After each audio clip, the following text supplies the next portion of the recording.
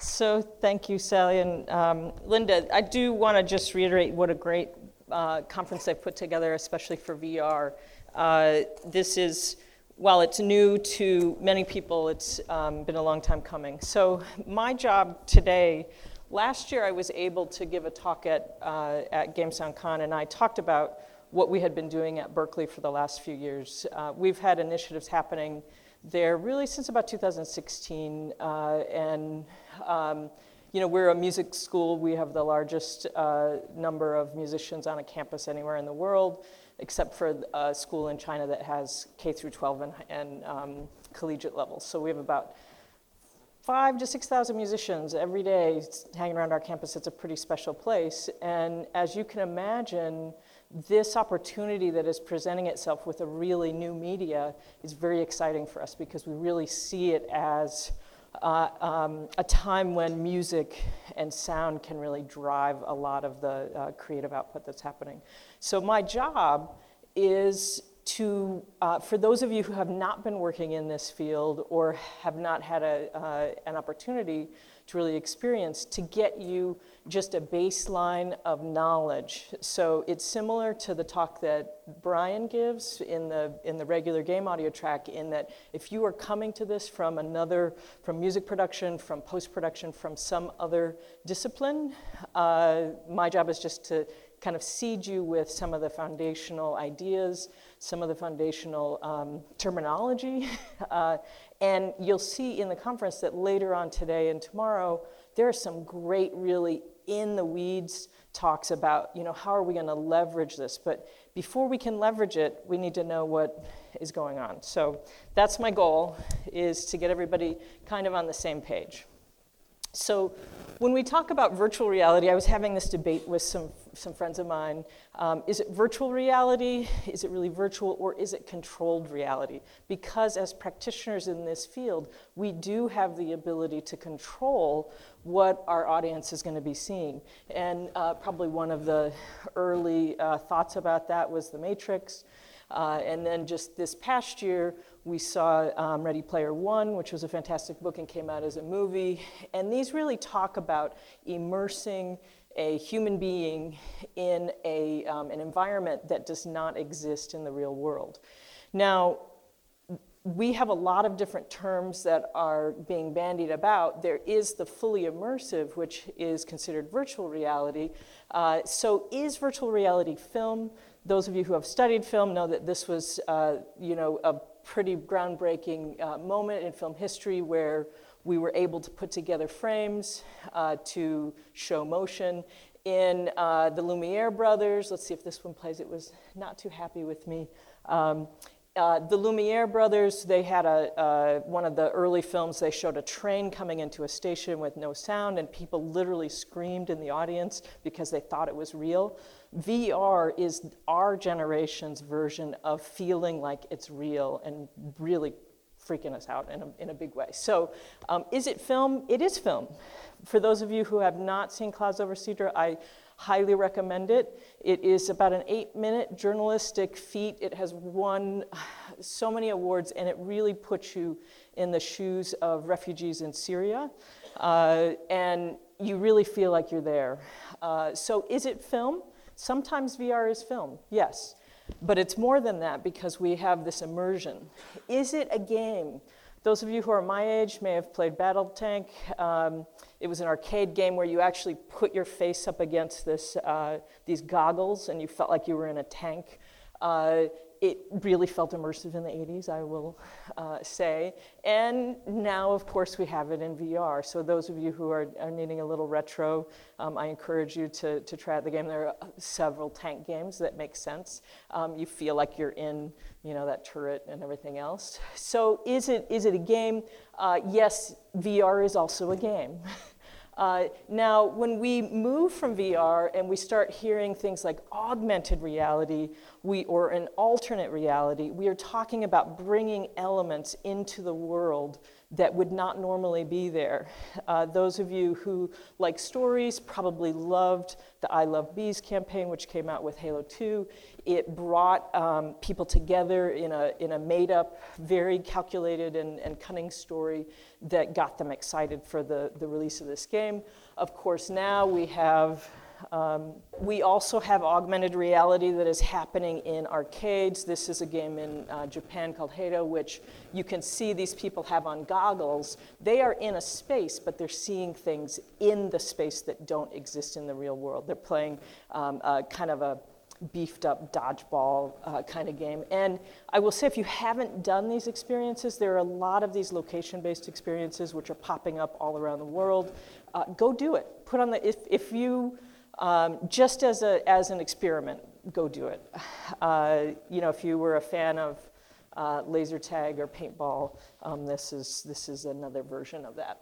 Now, most people know AR from what was the hit a few years ago, Pokemon Go, where you can actually see things in the world on your phone or your tablet's display. Now, this image was from one of the Pokemon Go trailers, and this is what they wanted it to look like. Now, how many of you have played Pokemon Go?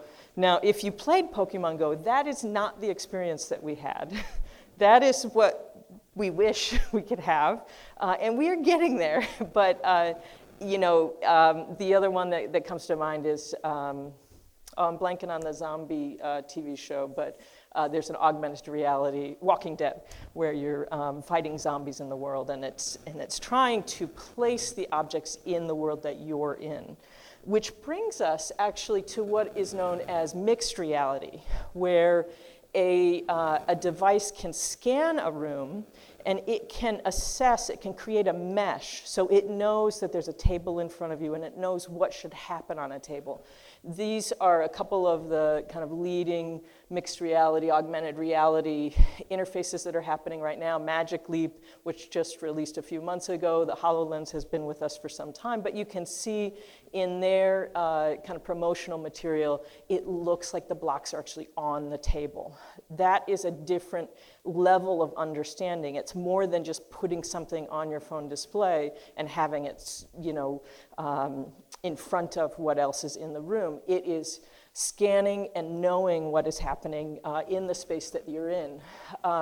This is a slide from a company that does a thing called the Bridge sensor, which you can attach to your iPad or your iPhone, and you can mesh out what is local in the room. So these mixed reality interfaces are really coming up to speed. They are still early days. Sometimes they work really well. Some rooms they don't work at all. But it's definitely coming at us. Now, another version of mixed reality is this idea of a location-based experience. Carnegie Arena has won a Special Technical Academy Award. It is a in-location experience having to deal with being at the border as people are trying to pass over the border. And you put on this harness that holds the computer that we need to be able to generate all these visuals. You put on the goggles. In this experience, he is making you actually take off your shoes so that you are feeling the dirt and the sand underneath your feet, and you feel like you're in the space. There is another very highly regarded location-based experience which just came out at the Oculus Connect conference. It's a Star Wars experience, and I will tell you, another faculty member at Berkeley went to this experience, and so you feel you're in the battle. The stormtroopers are around. You've got this headset on, and you're in a room that has boxes and things that are physical that you can touch. So you can lean, you can crouch behind a crate. You see it fully visualized as what it would look like on a Star Wars set. In reality, if you took the goggles off, it's literally just a box sitting there. But this friend of mine who did this at Oculus Connect said that, she was fine. Like, she could storm in and shoot and the whole thing. But then when they got to the end and Darth Vader appeared, she literally went and hid behind all of her teammates because she was so scared. it was Darth Vader and he was going to kill her.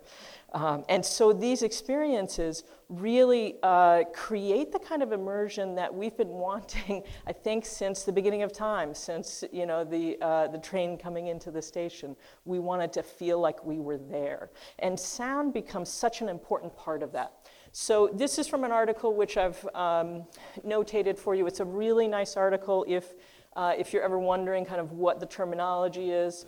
Now, the last term of this new kind of reality is XR. Extended reality really applies to all of these new realities in all of their forms, and it has become a warehousing term.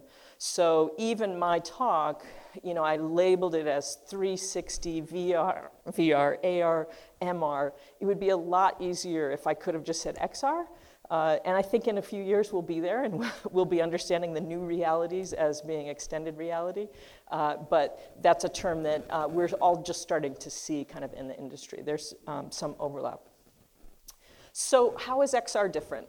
It delivers, as I mentioned, an immersion that we've not yet been able to feel. We certainly have all been in the movie theater and we've felt like we are connected to the characters, that we, the music will swell and we'll cry or we'll be scared or whatever.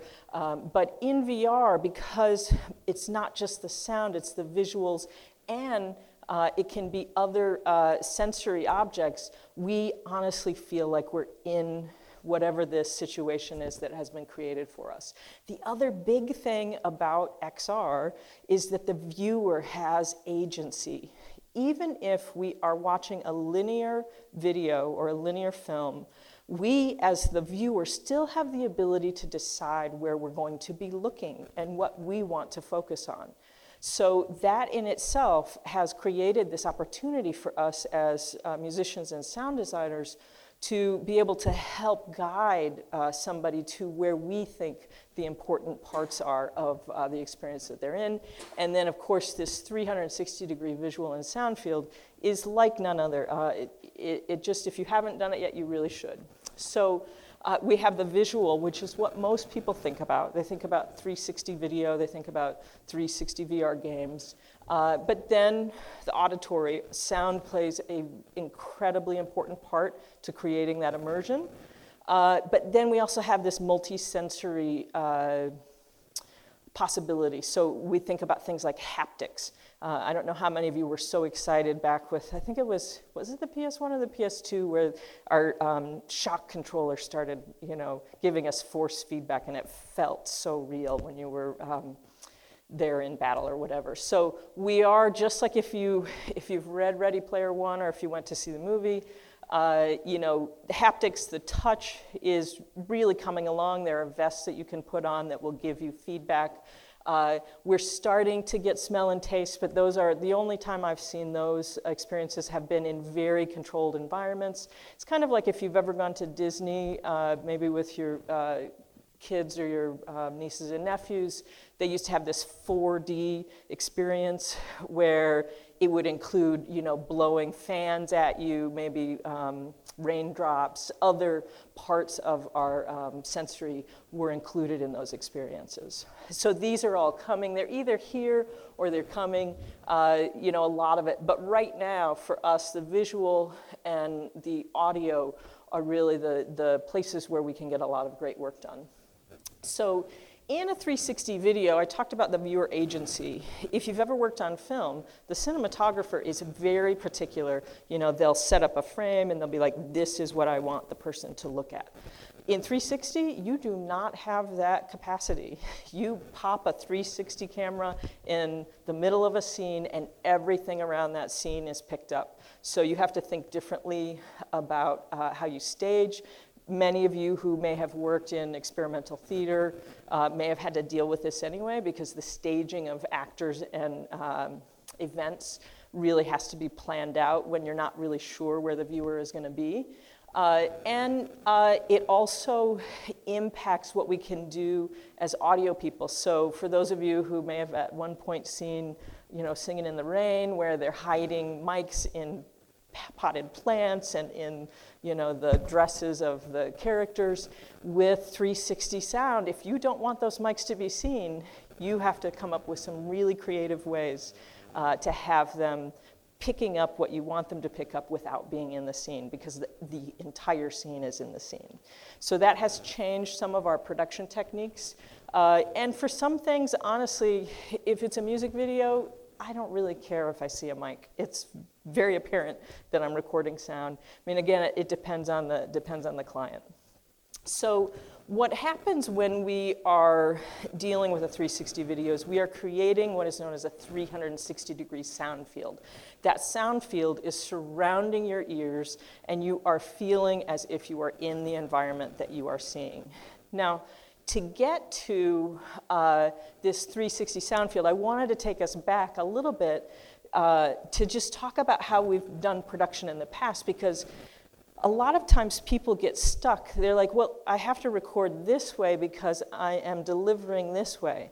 Well, in the past, sorry, I forgot which was the next slide. I'm not seeing my preview, but in order to, another great property or great content that you can watch really to get to this 360-degree sound field is this project called Notes on Blindness. This was a man who kept a journal, and he was slowly going blind. And this is an interactive experience that gives you the sensation of what it means to eventually lose your sight. And as you can imagine, a lot of what we experience in this really fantastic piece of art is that sensation of how important our ears are. So I would encourage you to go listen to that. So, production of audio. We started off in mono, right? We had a mono pickup device. We had to arrange our musicians around some cone, and we were delivering that audio in mono. There are many people currently who talk about the fact that it was audio recording that actually took us out of the environment. We had this very unnatural both capture and playback system in mono. We would never experience musicians in mono in the real world before we had audio recording. So in some ways, this new reality is the perfection of a technology that just wasn't set up to do what we wanted it to do in the first place. So we had mono recording and we had a mono delivery device. Then our good friend Les Paul started doing multi-track and multi-mic recording, but we were still delivering in mono. So there's a separation between what we're using during the production versus what we're delivering. Of course, we went from multi-track and multi-mic situations to delivering stereo. That stereo was fascinating because it gave us the phantom center image. Based on what was coming from the left or right speaker, we could all of a sudden get a sense that there was something coming from the middle without a speaker playing back to us. This phantom image is really how these new, it's not a new technology, how ambisonics and binaural help us to be able to localize sound. We do not, it's a virtual speaker system. This is a virtual speaker system, unless you have some of those early recordings where they panned everything either hard left or hard right. So we went from stereo to surround. We had 5 speakers. The problem with surround is that it's very particular about where the speakers are and also about where the listener is. There's really only one sweet spot. We definitely have some high technology happening in our movie theaters, but for home listening or for just the general viewer, this kind of a setup is very difficult to know. We also, while I'm showing well, I guess I'm showing a 5.0 because there's no sub, there is no standardization in the surround environment. We can be 5.1, 7.1, 10.2, whatever, whatever the room supports. The other thing about surround is it's still planar. It's all on an XY plane, if you will. There's only what's at ear height. There is nothing happening above us or below us. So it is not 360 immersive. It is XY immersive, if you will. So these planar sounds definitely got us pretty far, but they weren't yet to the real world. Now, I don't have a graphic for it, but we are starting to have loudspeaker playback systems like Dolby Atmos, which do deliver 360.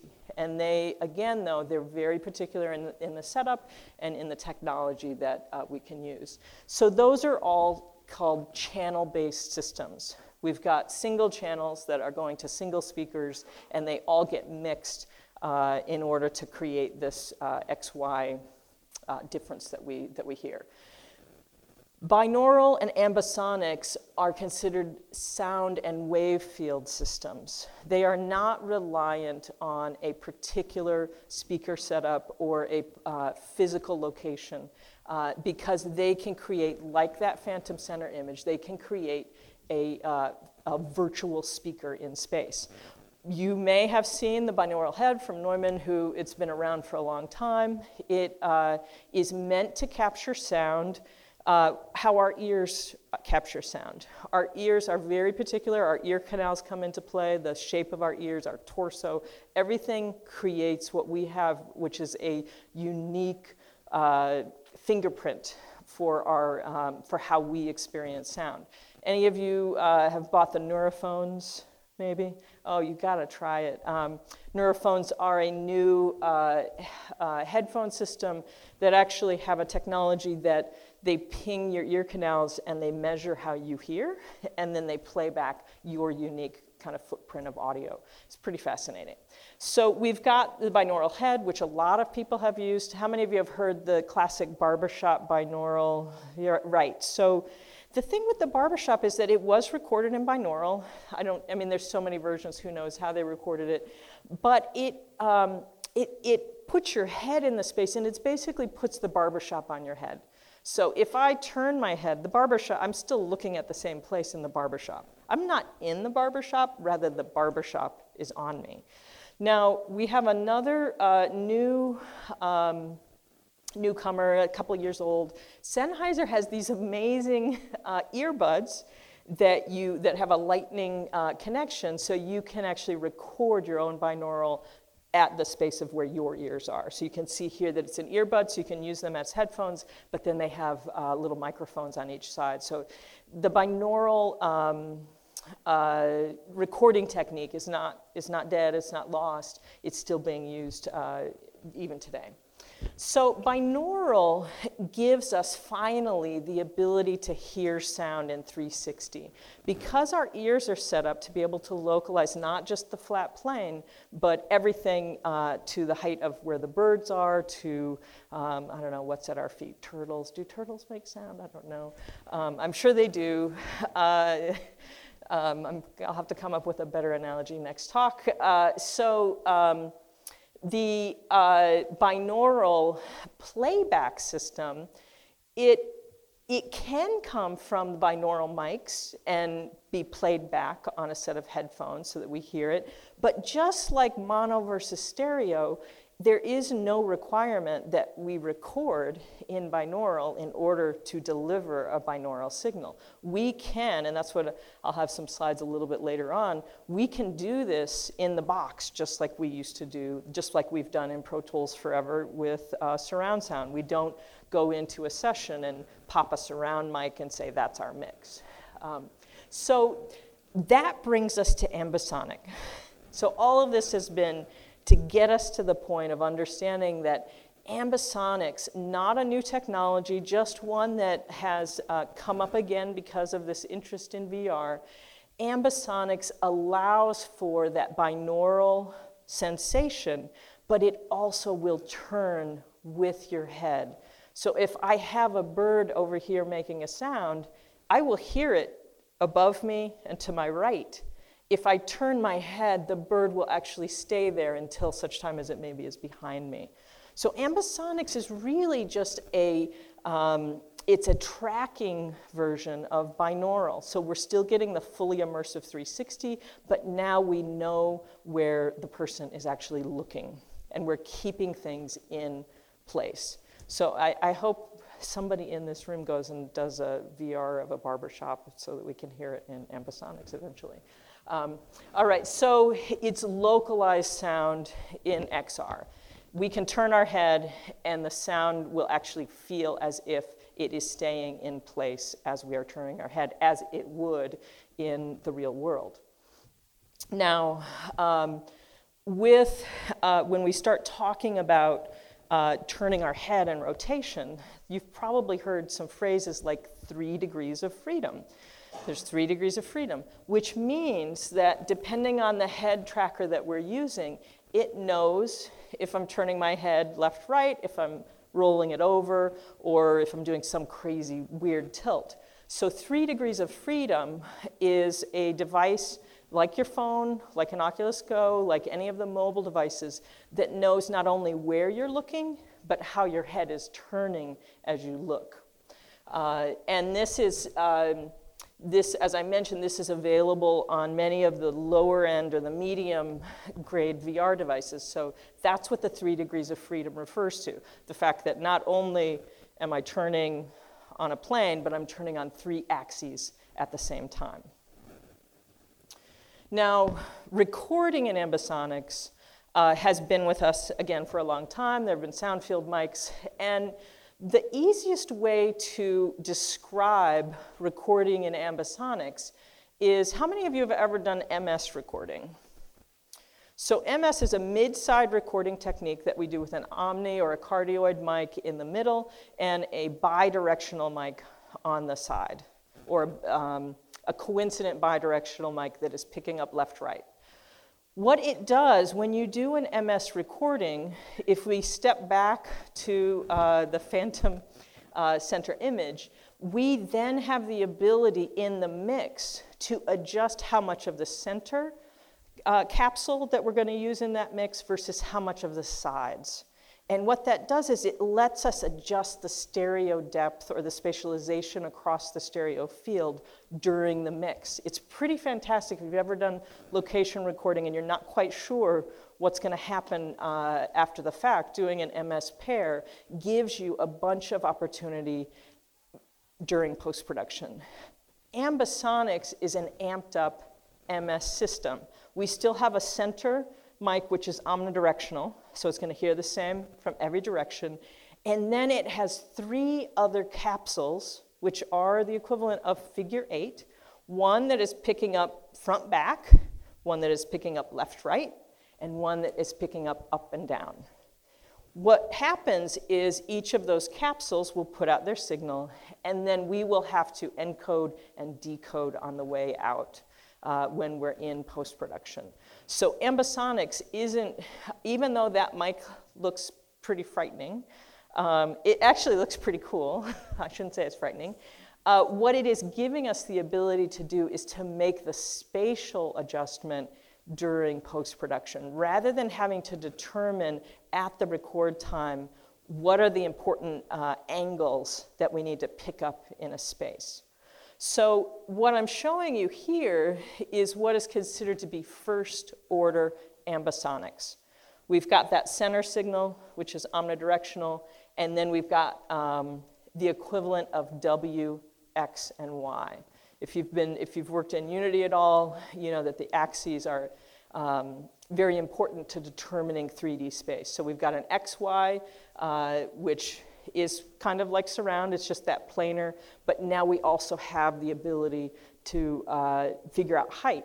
Now, if I had a great graphic, what I'd be able to show you is, just like I was able to easily show that phantom center speaker image, I now have the ability to create a phantom anywhere in that 360 space because I've picked up the entire surround of that environment. So ambisonics mics, there are several out on the market right now. Let's see if I have the right slide. I would encourage you to go to NDebate's article, and you can just Google comparing ambisonic mics. He has some really nice audio examples from a bunch of the different mics that are out there right now. He also has a fascinating paper about his ambisonic recording experiments with live chamber groups in spaces like churches and things. So if you're interested in this as a recording format, this would be a great place for you to go listen and to go understand what each of the mics is giving us.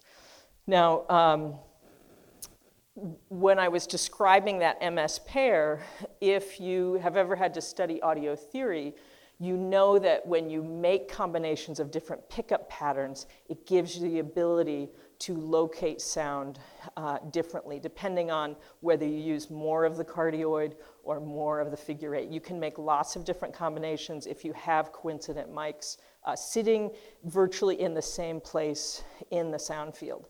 Now, Alan Blumlein, who really was the inventor of stereo, did this with a Blumlein pair. So you may have seen people recording maybe with two 414s set to be figure eights, and they're set up as an XY. So if you guys were my recording origin, I would have one facing left and one facing right. And Blumlein is a fantastic spatialized signal. Part of the reason, though, it doesn't always work is because with that figure eight, I'm picking up the signal to the left and the right, but I'm also picking up the signal to the back left and the back right. So what happened with stereo is the back signal got folded back into the front, and that made the signal not necessarily sound correct if you were working in a stereo monitoring environment. So if you know anything about these kind of extended XY techniques, I would say that being in an ambisonics production environment will come quite easily once you've had the chance to work with it. Now, that 4 diaphragm mic, like I said, is a first order. This diagram is showing us that there are higher order ambisonics.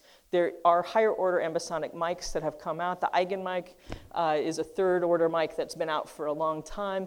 And basically, as we add capsules, we add definition to the positional characteristic of the sound that we are capturing. So when we talk about ambisonics, mostly we're talking about first order. Many of the platforms right now only support first order ambisonics, but we are starting to see higher order ambisonics come online as a distribution. And so the Core Sound Company had the Tetra mic, which is a 4 cardioid mic. They now have a second order ambisonics mic. So if you are doing capturing music or sound that could benefit from more defined localization, then you can start looking at these higher order systems. And they are, when you're recording on a first order mic, you have 4 XLR cables coming out of that mic that you have to capture all at the same level. You want to have basically a digital mic pre so you can set them all exactly the same. So as you are upping the ante with 4 or 9 or more capsules, you are upping the ante on the recording format that you have to do. Now, early on I said that we don't have to record in the same way that we're going to deliver. So if we're a classical, some good friends of mine record at Symphony Hall in Boston all the time, he's probably going to use an Eigenmic, which is a third order. For us working in games, we can do it differently, just like we can do stereo differently. Now, each of the mics, this happens to be a plug-in panel from the Ambio mic from Sennheiser. Each of the mics, as I mentioned, there's raw data coming off of 4 capsules. And that raw data is considered to be A format. A format is literally what's on each of the capsules. Just like an MS pair, you would record the center mic on a channel and the figure 8 on a different channel, but eventually you have to convert that to get the stereo spread that we want. We have to do the same thing with ambisonics mics. We have raw data coming off the mic, which is on the left, and then that gets turned into this spatialized format, which is considered B format. So A format is the raw format, B format is a converted format, which then starts to sound in that localized 360 field. To further complicate things, there are several different versions of B format. So you can see on the top right, I think this is giving us FUMA and Ambix. There are different orderings. So for those of you who work in Surround and Pro Tools, you already know this. You are not necessarily delivering left, right. So we can see here left, center, right, left, surround, LFE. or the SMPTE protocol is looking for a different ordering. That's what the difference is on the Ambisonics B format side. There's a difference in the ordering, and there's a difference in the normalization. For any of you who've had to do fold down and surround, you know that there are different theories with what you do with those surround channels. How much do you put them into the stereo signal? So Ambisonics is no different. And one of the other, just like we saw on the previous slide, how we channelize that signal going into that single audio file is also different depending on the format that we're using. This happens to be from the WISE manual, and it's a pretty good representation of 2 of the different channel ordering formats that you'll see out there. So before you all like get heavy and weighty about all of this technical stuff, I will say that the best advice I can give you is just find out where you're delivering and what their specification is. YouTube has a different specification than Facebook. Are you delivering SteamVR, PSVR, whatever it is, it's similar to post-production. You just have to find out what the final destination is going to be. They will tell you straight up, is it first order, is it higher order, what channel ordering are they using? So that would be my biggest advice. Now, for workflow, and there are going to be some additional panels or talks about the nuts and bolts of workflow, but I wanted to give you kind of an upfront, just if you want to get up and running. For linear video, what a lot of people are using is this thing called Facebook 360 Spatial Workstation. And this is a free set of plugins. Now, they provide, we can see on this panel, it's actually pretty cool because it gives you a spatializer. So that blue dot on the top left is locating the sound on that track in that 360 window. The window that we're seeing is an equirectangular window. It's basically like a map. We see maps all the time on a rectangle, but they are actually folded around a sphere. An equirectangular is a version of that sphere, and it works like a normal panner. You can see that the one, which is the source, is up in the left corner. And for the person who's seeing it, they're going to see it up there. So we can automate these panning just like we do for normal post-production videos. So the spatial workstation gives us that. It also gives us, and you can't quite see it, but it also does height. So we've got azimuth, elevation, and distance. So where are we on that XY plane? How high or low are we? And how far away are we in that 360 sphere? The other thing that we have here is a meter that is, of course, very useful, and then we have this Audio 360 control. I would highly encourage just go download any random 360 video and start playing with it, start creating some sound for it, and start working with this plugin. Now, there is one catch, and that's that in order to do this Ambisonics audio, we need a DAW that has a huge number of buses. So right now, the Facebook 360 workstation supports Pro Tools HD. So just as you couldn't do surround with Native and Pro Tools, you need Pro Tools HD in order to have the busing system that will allow you to do this spatialization, or Reaper, which I have become a big fan. I was a fan before, I just never had a real reason to use it. Reaper is, for commercial uses, I think it's a couple $100. For personal use, it's maybe $50 or $60. It's well worth paying for, and there is a trial period. Or Nuendo. So if you are using Logic or DP or GarageBand, you can still use those apps to produce the audio that is eventually going to get spatialized. But when you go to do your mix, you're going to have to be in one of the DAWs that supports this higher busing capacity. So Facebook 360 Spatial Workstation, there are, of course, many, many other plugins. One other kind of go-to app, just like if, for those of you who worked in post-production, sometimes the videos come and they're encoded in some crazy scheme that the editor was using and you can't play it on your machine. The same thing happens in 360. FFmpeg is a command line converter, which is also free, and there are UI interfaces that will work with it. So if you need to convert a video, sometimes you'll drop a video on the Facebook Spatializer and it won't be able to play it. So you'll have to find out with the FFmpeg how to re-encode that. It's just like going from H.264 to H.265 or something like that. So there are a ton of plugins, and I know you guys want to know what they are, but I could no sooner sit here and tell you every EQ plugin that exists in the world than I could tell you every 360 plugin that is out there. There are more and more every day. They're coming out. Some are great. Some are free and open source and great. Some are not free and not open source and great.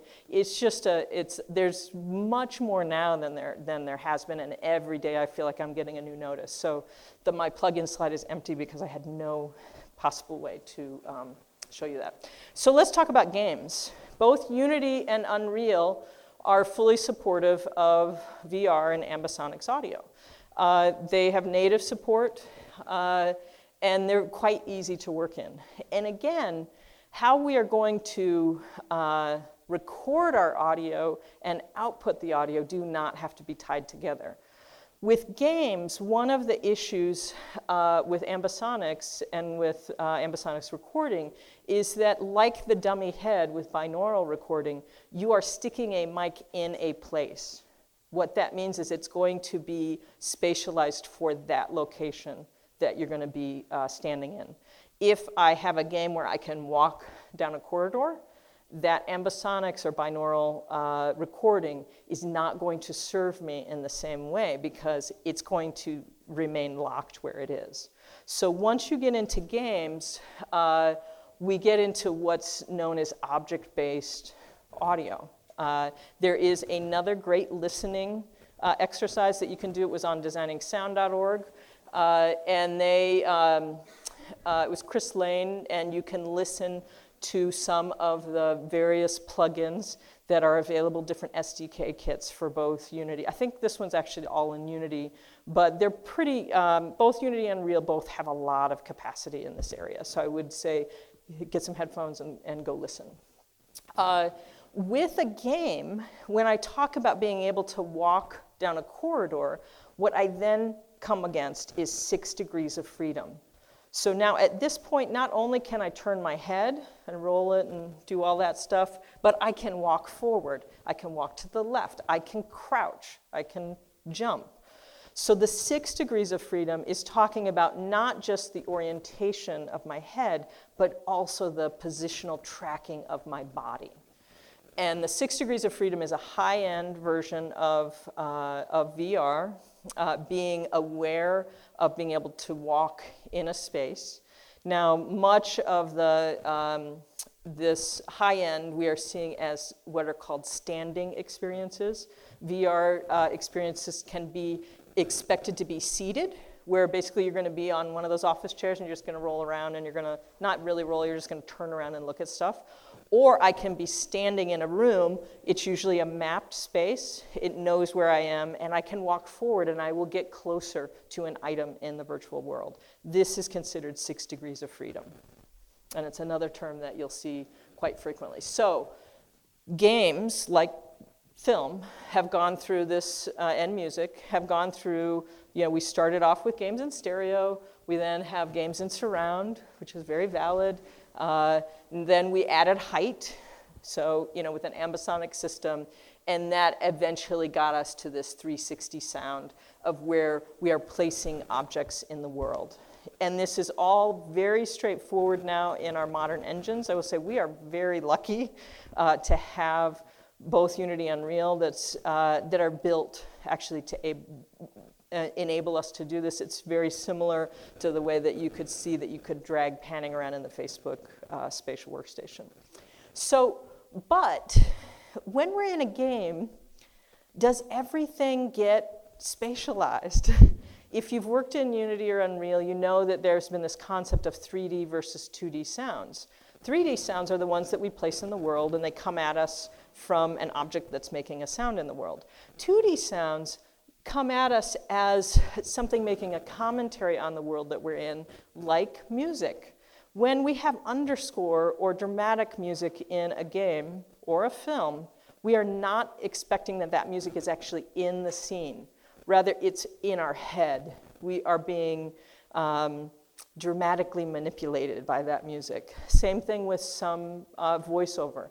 I'm not going to say dialogue because a lot of times dialogue comes from an object in the world, but voiceover is meant to be in our head. That stuff is not spatialized. That is what is called headlocked. Headlocked, and this comes from the Facebook engineers, headlocked is like the barbershop binaural. When I turn my head, it doesn't know that I'm actually moving my head anywhere. So it just stays on my ears. And that's typically how we deliver music still in VR. Spatialized is the one on the left where the object stays in place in that 360 world. So when you are producing and when you're getting ready to deliver, many tools will let you deliver both the spatialized ambisonics content plus what is known as the headlocked content. This is from that Facebook 360 spatial workstation, and we can see here that I'm going to be able to spit out an ambisonics mix. It's going to be formatted in the channel that I choose. We can see here we have B format, first order, and second order, both FUMA and Ambix. Again, it depends where you're delivering. That will give you the clue of how you should spit out that ambisonic sound. And then I can deliver a headlocked, basically a stereo version of whatever shouldn't be turning in space. So I've been talking a little bit about the hardware. The head-mounted displays right now that are out in the world, in the US at least. There are some different versions that are out in Asia. But here for us in the US, the PlayStation VR, which is actually a very reasonably priced accessory. All you need is a PS4 in order to use the PSVR, or the HTC Vive or the Oculus Rift. Both the Vive and the Rift require very high-end PCs. You should definitely look at the specifications of a PC that you're planning on using for VR, especially the video card. The video card needs to be really beefy. When we put on these goggles for VR, the system has to draw, we've all thought about 60 frames per second in games. The system has to draw 2 high-res versions of 60 frames per second. So the video card becomes a very crucial part of being able to work in VR. So the Vive and the Rift are fantastic. They're quite a bit more expensive than the PlayStation. On the mobile market, the Samsung Gear has been around for a while. It takes most of the modern Gear, most of the modern Samsung phones, and it just slides in to its headset. What was just released was the Oculus Go, which is doesn't need a phone. It's all encompassed in the headset itself. It has a mini computer and the display capability. Google Daydream, and you probably all have heard about Google Cardboard. I would say at some conference or just go on Amazon and buy a Google Cardboard if you don't have any way of viewing VR or 360 video. It costs you about $10. But when you flip your phone on its side, you'll see a little cardboard icon which will throw that video into 360 Cardboard, where you can experience actually turning your head and looking up and down. These are the low-end devices that are out on the market today. And we also have both iOS and Android that can play nicely with these mobile setups. Distribution platforms, again, I almost didn't put this up here because there have been so many that have cropped up. There are lots of places where you can distribute 360 video as well as VR games. But Facebook, of course, with their purchase of Oculus, they've been heavy in the game with Facebook VR. YouTube VR is really a fun place to go see some things. Of course, like most media that's open, there's some really not that engaging pieces up there, but then there are some really great things like Clouds over Sidra. Steam VR is really coming online. There's a ton of great games in there. Viveport comes with the HTC Vive and has another platform to buy games. And then, of course, the iOS App Store and Google Play are all kind of sitting in this space right now. So one of the things I wasn't sure if I was going to have time to talk about, and I know that there's a person talking about HRTF later on in the day, but I'll go through this. I skimmed over why ambisonics and binaural actually work. Why are we able to spatialize sound when it's only coming from our headphones or from a speaker system? It has to do with the way that we hear. So because we have two ears, they're separated by a certain space, and they arrive at our ears at different times. That's called the interaural time difference. So we can see here that the right ear is getting that signal slightly ahead of the left ear.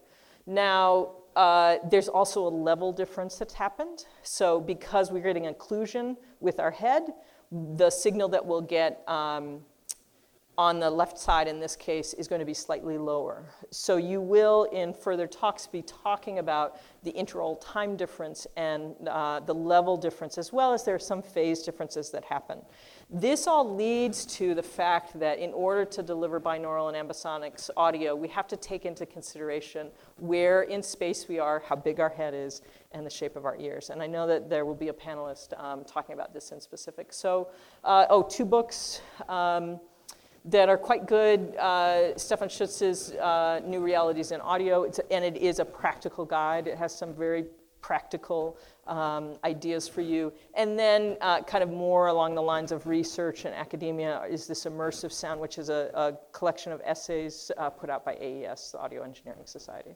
So I hope your head is swimming now. If you've never had to deal with this stuff, there's a lot to talk about, but hopefully you have enough information to make the rest of the day worth your while, and you're not going to feel like you're totally not understanding what they're talking about. And I've gone a little long, so I'm not sure I have time. Okay, one question. I'm just curious, what's your favorite communities online for 360 video content and also getting feedback? Oh, getting feedback. I don't know about that. I will say that within VR, has some really high quality 360 video. They have the Clouds over Sidra, and they have the Hallelujah, which Joel talked about last year. So it's the Leonard Cohen version of. So I would say but there's also the New York Times is doing a ton of journalism. They have New York Times VR app as well as the BBC.